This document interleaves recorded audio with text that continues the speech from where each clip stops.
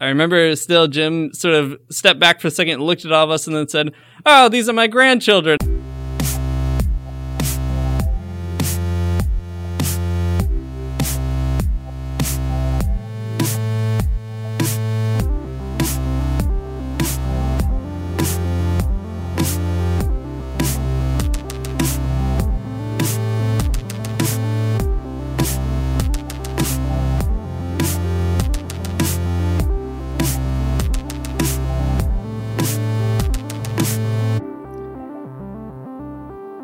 Hi, I'm Danielle Yett, and you're listening to Critical Faith. This podcast is coming to you from the Center for Philosophy, Religion, and Social Ethics at the Institute for Christian Studies. ICS is a graduate school of philosophy in Toronto, where I am a junior member. In this podcast, we get together to talk about all things faith, scholarship, and society, and the many ways those things interact. We want Critical Faith to give you a bit of a glimpse into the everyday life of ICS. Each week, we will invite past and present members of ICS and friends of the Institute to join us. We'll ask them to share their journey in scholarship and how it connects to their faith and their lives. I'm Mark Standish, and I'm also an ICS junior member. Joining us today, we have ICS junior member and Critical Faith founding father, Dean Detloff. We'll welcome Dean back to the fold a little later in the program.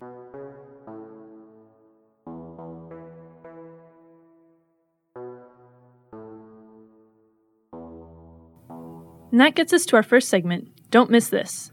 In this segment, we will highlight all kinds of things that we don't want you, as our listeners, to miss.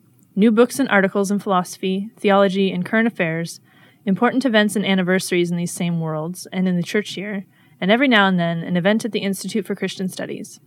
So, Mark, tell me, what should we not miss out on? Well, I'm going to tell you about a conference in Hamilton again. It's like you like Hamilton. I know. It's like I live there or something. It's kind of outrageous that I talk like this. But anyways, True City Conference, which is Friday, March 1st and Saturday, March 2nd. And the sort of theme is entitled A Long Obedience, Persevering Together in the Way of Jesus. And what True City is a bunch of churches in Hamilton that come together and tackle problems like poverty and servanthood as a group ecumenically.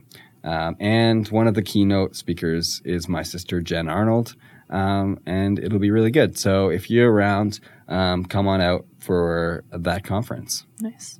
How, is it a pretty sizable group of people that ends up going? Yeah, it is pretty big. It would probably be like 100 people. Nice. Not unwieldy, but a good amount. Not so much that you feel out of place, That's Yeah. Nice. Yeah. What about you, Danielle? My don't miss this is probably something that doesn't need any help being known. So I love the AGO. The AGO is Art Gallery Ontario, for those of you who don't know. It's the major art gallery here in Toronto. And they have a new exhibit. It's called Impressionism in the Age of Industry, Monet, Pissarro, and More. So they're kind of digging into their Impressionism collection. Apparently they have a number of pieces that I know of kind of on rotating exhibit regularly, and then they're borrowing a few, I'm assuming. I'm planning to go to it soon. It's running till May, like the beginning of May. If they don't extend it, it's going till at least May. To me, it seems like it's piggybacking off of their Mystical Landscapes exhibit that happened a couple of years ago now, that ICS had a hand in. Our senior member, Rebecca Smick, helped out with curating, helped the curator of that. Yeah. So they kind of have gone back into their Impressionism, but digging into the industrial side of it, which is not typically what you think about with Impressionist paintings. You tend to think of like fields and lily ponds and all these things, like the plein air painting that they all did out in the wilds of France. Yeah, so this one's kind of showing the darker / more socially charged, I guess, side of their paintings, or like motive to their paintings. So sounds like it's going to be really interesting. I'm excited about it. So sweet. It's worth checking out, I think. Check it out, AGO. When does it end? So it ends on May 5. Okay. Yeah. So you've got some time.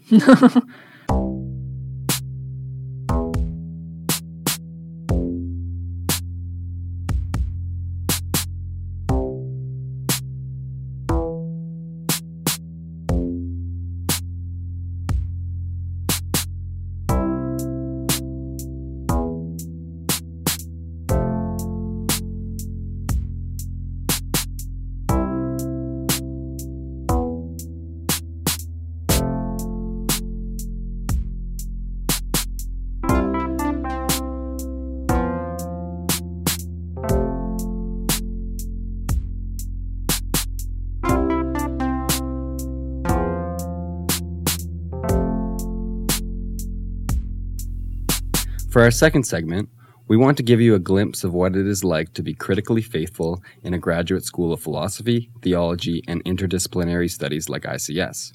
So we're simply asking our guests, what are you working on?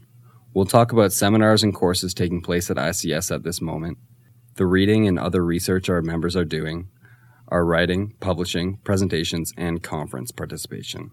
So welcome, Dean. Before we jump in, I'd like to ask you a few intro questions. First, tell me, what was your favorite childhood book? I guess it depends on what time of your childhood. My mom reports I liked There's a Walk in My Pocket by Dr. Seuss. So I don't actually remember reading it, but I have it on good authority that it was, in fact, my favorite book. I wasn't like a big childhood reader. I did it for the Pizza Hut coupons, but that's about it. Yeah. Have you read that book since? I haven't. No, I ought to, I guess. I don't know. It hasn't been on my reading priority list. But take a journey back into your childhood, I guess. Yeah. Find out what kicks up. Second, what is your favorite bar or coffee shop in ICS's hometown? The Sidekick, which is on Greenwood and Queen. They sell comic books and also roast coffee there, and I have been known to work behind the bar there as well. Nice. It's very good, though. Genuinely good. It's really great, owned independently, and everything's done really intentionally, and it's a really amazing place. It's kind of also, it's near the beach, so if you're in Toronto hanging out, most people don't get over that far east, so worth going. Awesome. That's great. And our third and last intro question is also the most controversial. Who do you think is the most overrated philosopher of our time? Or, if you like, all time? Oh, boy.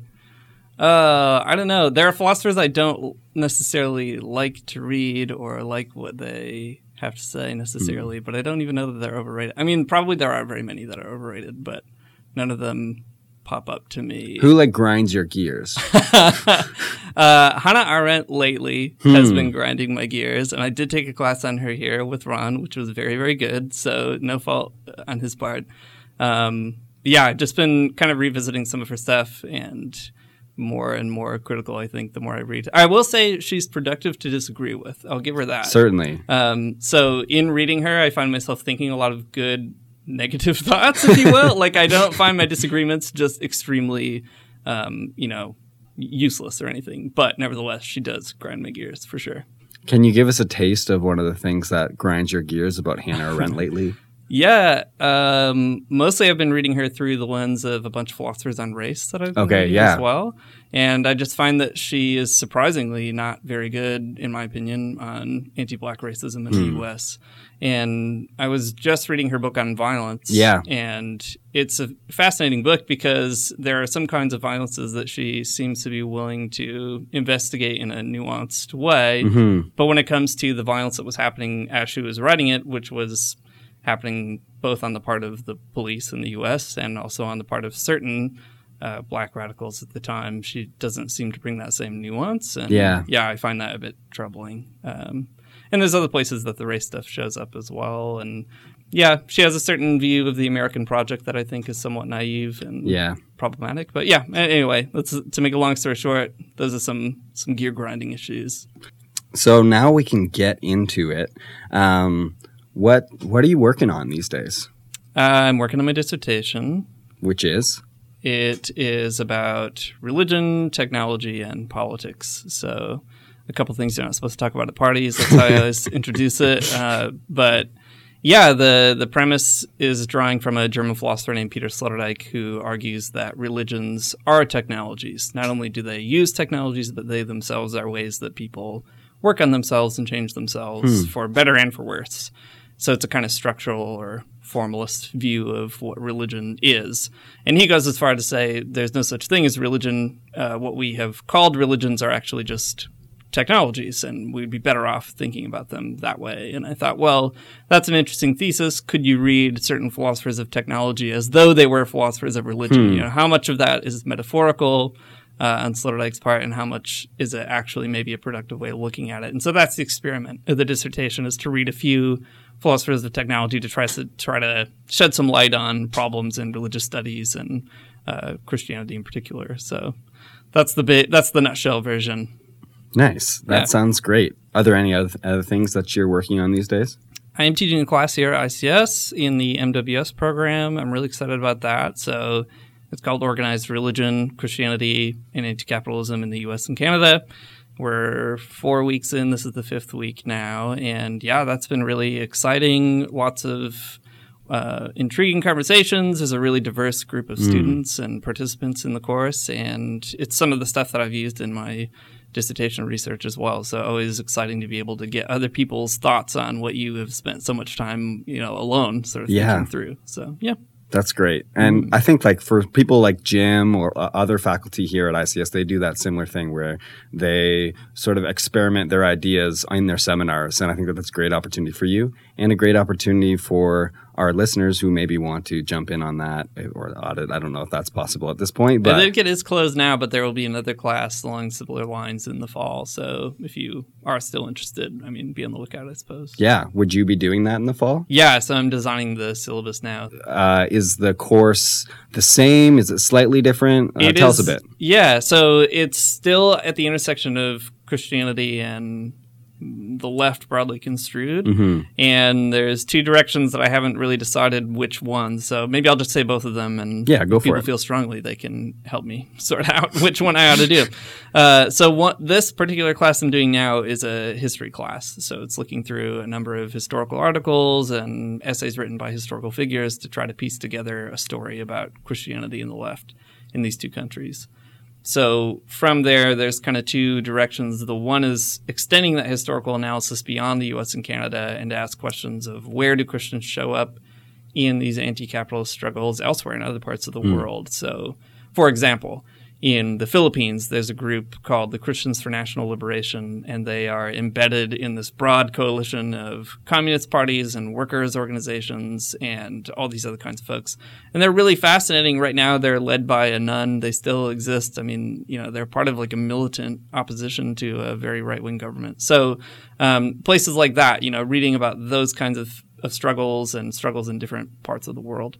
So that would be one direction, is to kind of expand the purview of what we've been looking at in these two countries to think more globally. The other is not historical so much as theoretical. So to say, well, Christianity and the left have this interesting relationship, sometimes conflictual, sometimes cooperative, and are there theoretical tools we could use to think more deeply about that? So, for example, what did Marx and Lenin and others have to say about religion? And then from the other side of that conversation, what did certain Christians also have to say about Marxism, which is a dialogue that was really popular in the 20th century, has kind of gone away, and now seems to be sort of coming back again. So trying to think more theoretically about, what does it mean to think through Christian leftist dialogue in the 21st century or something? So, haven't decided, but those are the two possibilities.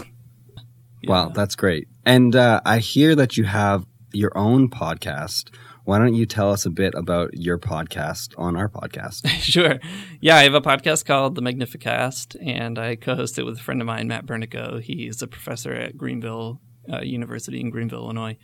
And it's about Christianity and the left, and it, depending on how much time we have to produce it, it sort of ranges in terms of topics, from interviewing people about books that they've read or journalists about stories that they've covered, a few opinion pieces and things like that, activists about what they've been up to. So it ranges from interviewing other folks to the two of us kind of reading different texts and thinking them through and trying to draw out certain threads that we think are interesting or helpful.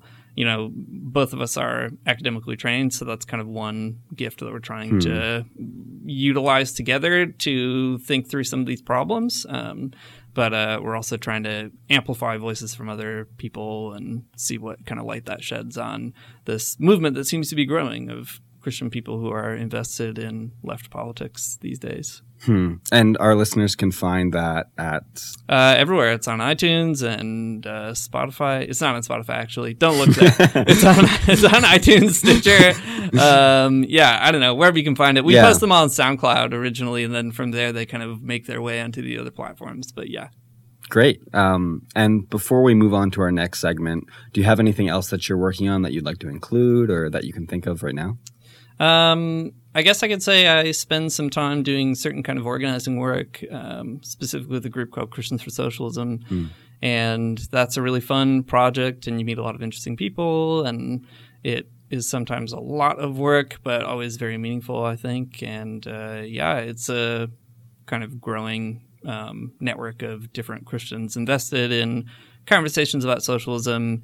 And historically, it existed in the 70s and 80s. And then there's a number of folks, of which I'm included, trying to bring some of that back and think through how to be faithful to that story and that legacy of Christian individuals and see what that means for us today. In fact, tonight I have a Christians for Socialism meeting that I have to make an agenda for. So that's a project I'll do right after this. Yeah. Great. Well, thanks for talking to me, and I'll let Danielle take over from here.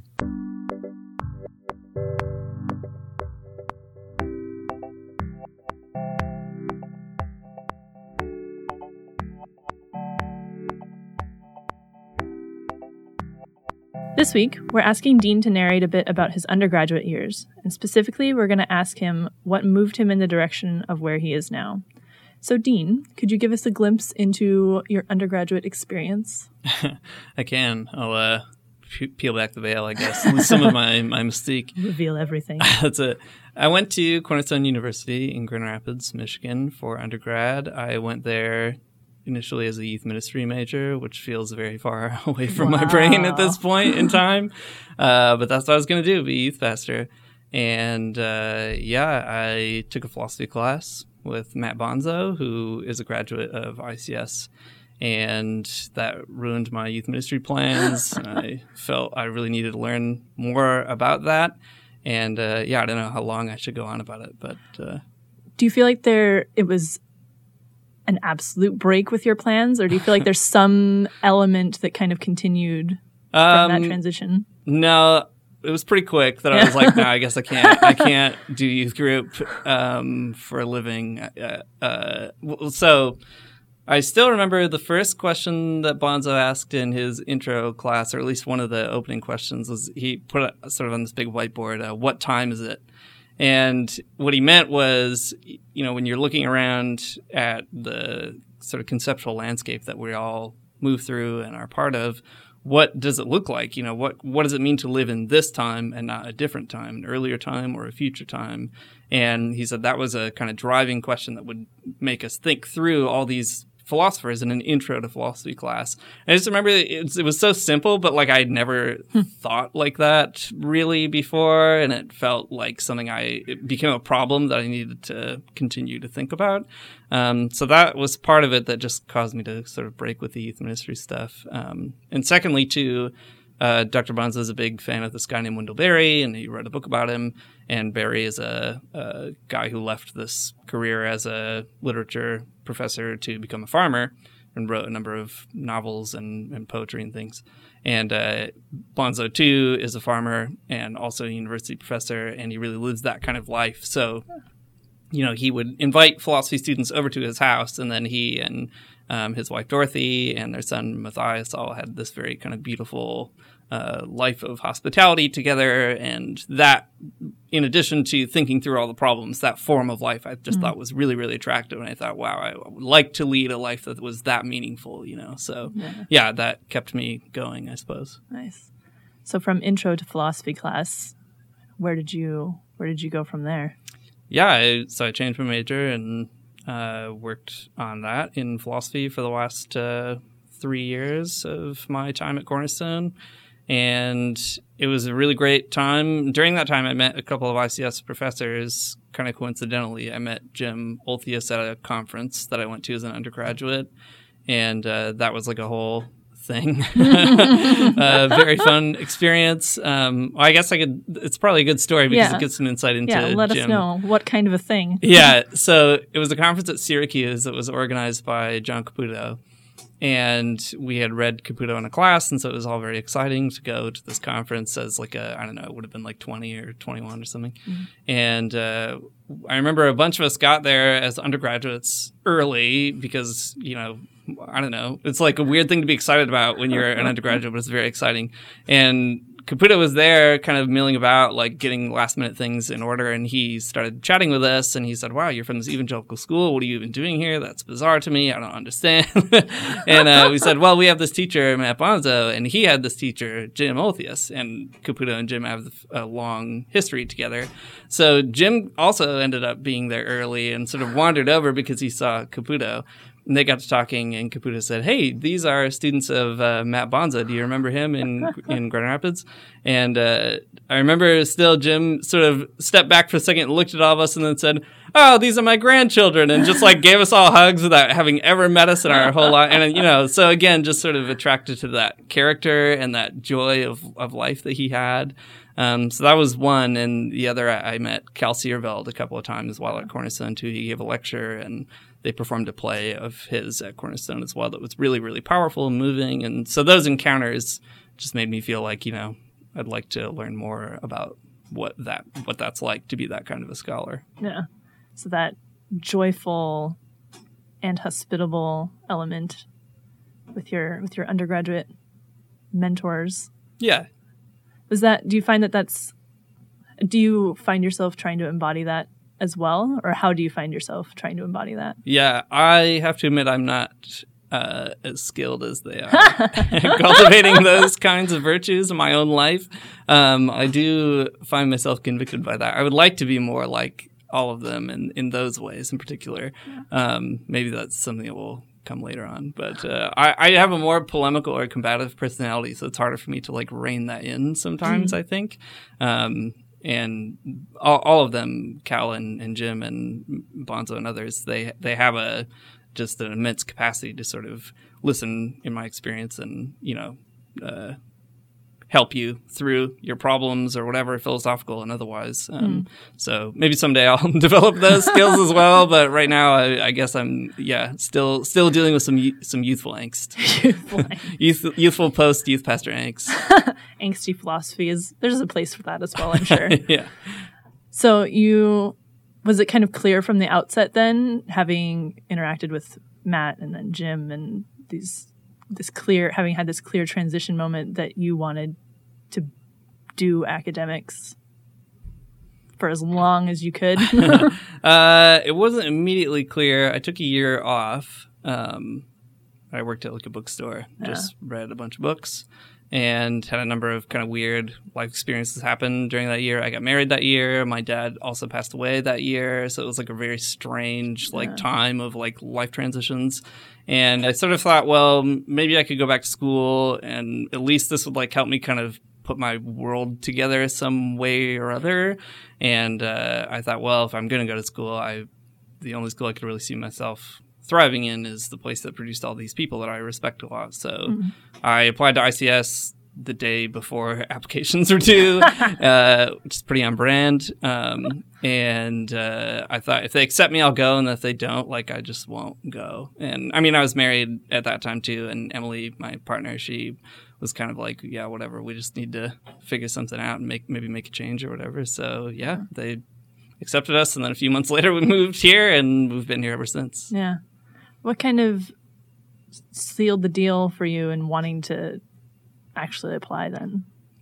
I guess those meetings, for sure, meeting all three of them and other ICS people over time. We came here to visit once, and we stayed with Jeff Hawking, who's a student here and was once our registrar, and his partner Angie, and they were both extremely lovely, hospitable people as well. Also, coincidentally, Cornerstone graduates, so kind of a weird connection. Yeah, and we sat in on a course, and we met all the professors here at that time, and so that helped seal the deal. I think the relationship bit really kind of made me want to come, and then also made me stick around to continue in the PhD program. So yeah, that would be it. I was never like a good student in high school or anything like that, and I struggled to be a good student in undergrad as well. But I have not struggled here, I can say, which is nice. I can attest, you're a superstar.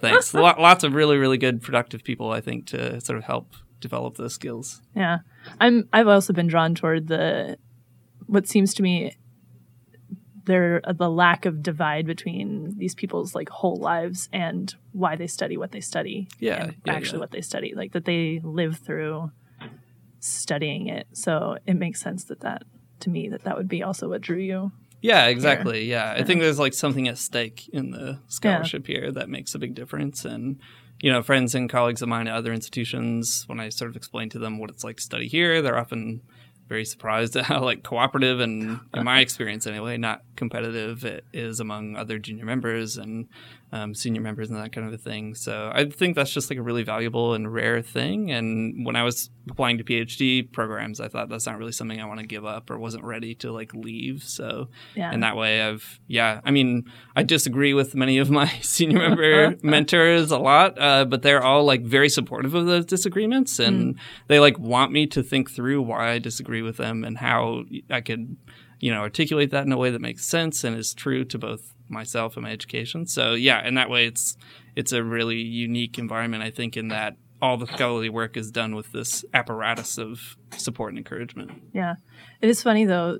I just remember you describing yourself as more of a polemical personality that you would also be drawn towards somewhere that's like very not polemical in that sense, in a traditional sense. So I wonder if you've ever thought about like what kind of a scholar you would be if you found yourself in a more kind of competitive environment. Yeah, that's a good question. I've never really thought about that. I think that it would create a great deal of anxiety that I wouldn't do well with myself, to be in a very competitive environment, that is.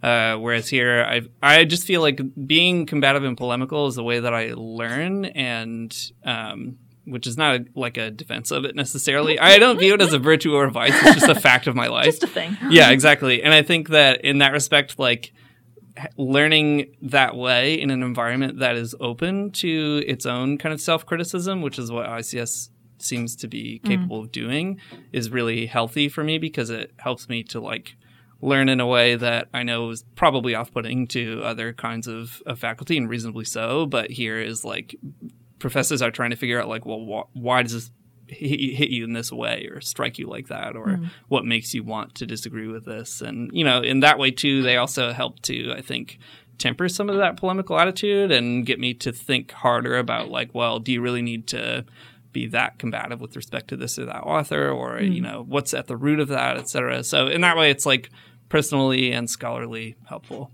Oh, that's interesting. Yeah.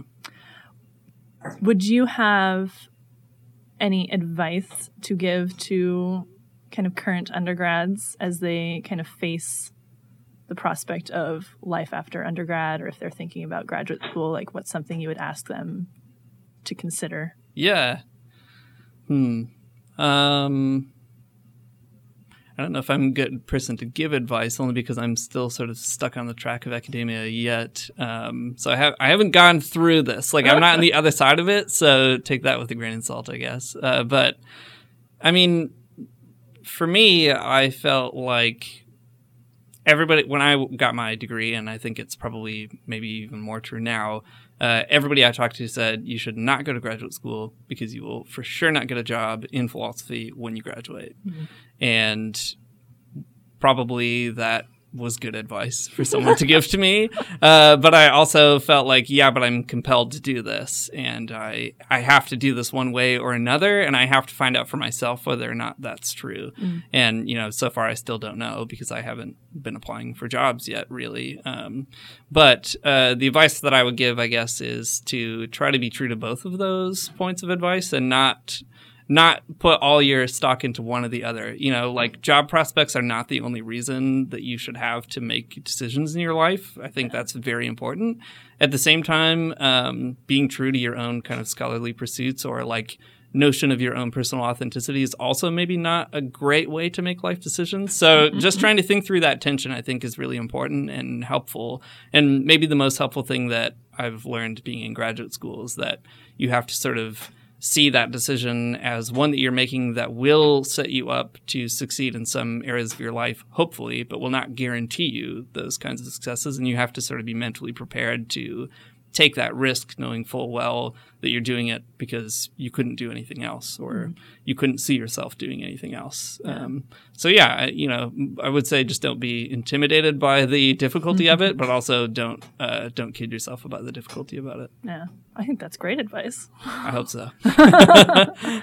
Well, thank you for coming back onto the podcast with us. It's been a while. It has. That's right. Good to have you back. Yeah, it's good to be back. Nice to see the both of you on the other side of it, actually. Yeah. I've really enjoyed watching it sort of find its feet and grow in different ways. And yeah, fun to get some snapshots of the Institute, especially because I'm entering that like orbiting status as a PhD student. I'm not like around here all the time. So it's really helpful to kind of hear about what's still happening across the city. Yeah, that's good. Going with the planet metaphor, you've still got a gravitational pull around the place. That's good to know.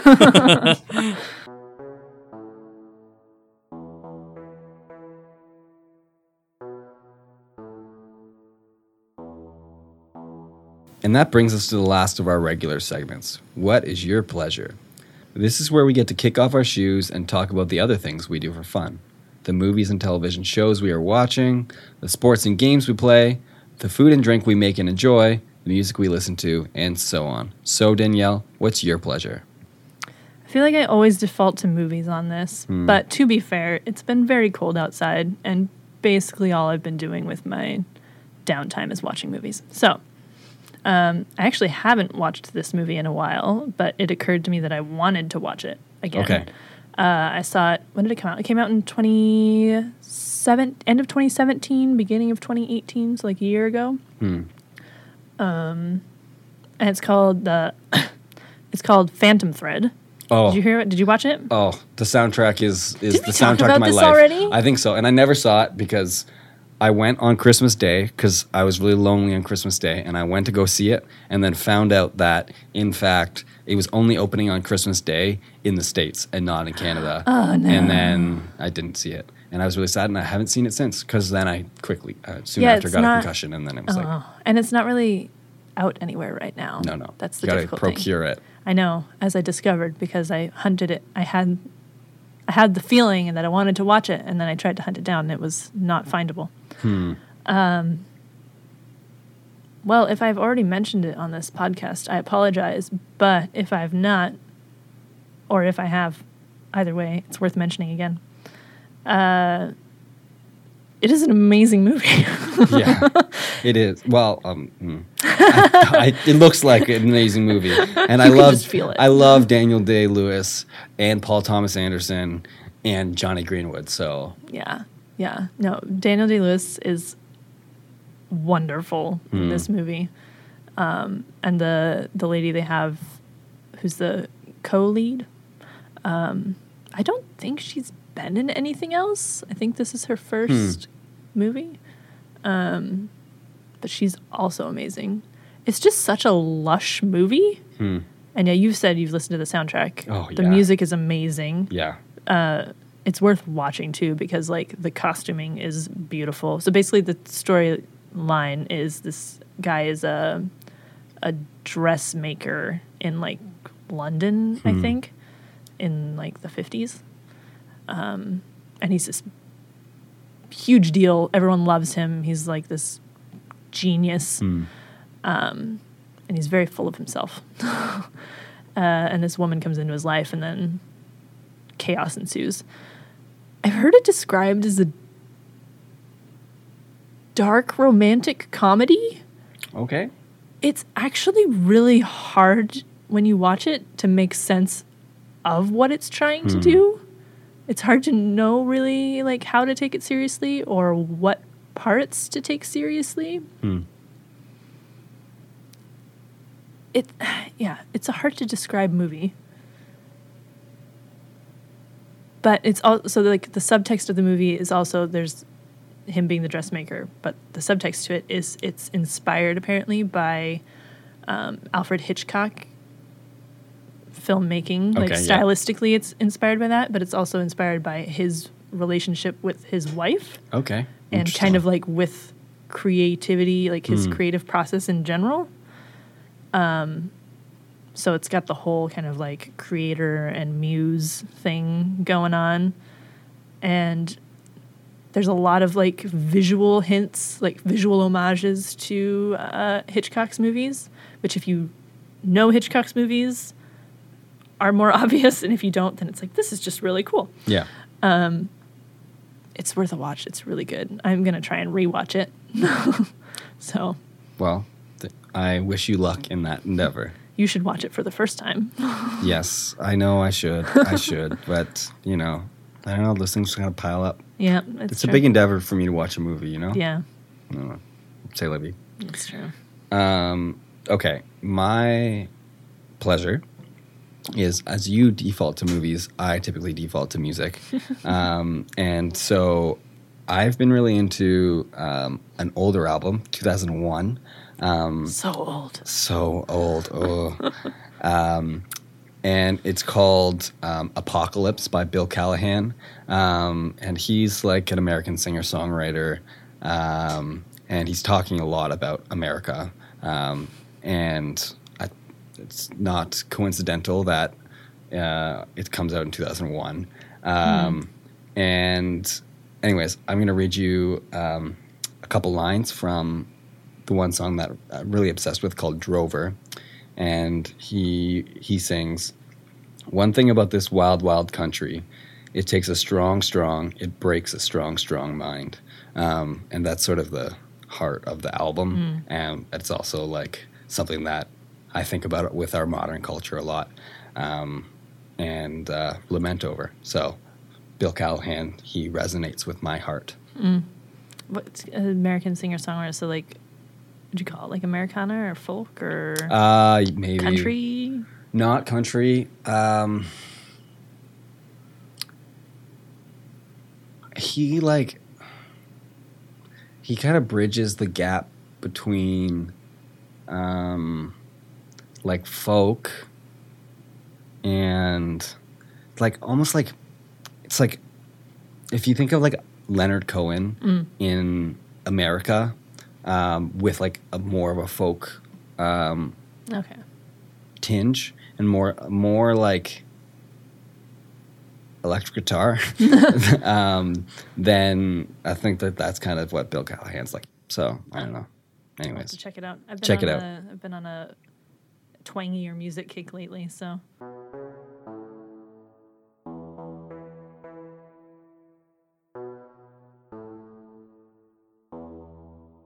And that brings us to the end of our show this week. If you would like to know more about the Center for Philosophy, Religion, and Social Ethics and the Institute for Christian Studies, you can visit us at icscanada.edu. If anything from this week's show piqued your interest, you can also email us at criticalfaith@icscanada.edu. You can also find us on Twitter. You can follow my co-host as @MarkStandish, and you can follow me as @BewareTheYeti.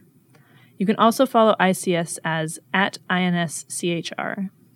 And from the heart of ICS, thank you all for listening. This has been Critical Faith. If you like what you heard, subscribe to us on iTunes and consider giving us a review. It helps people find us and keeps us on their radar. Most importantly, go tell your friends. Bye!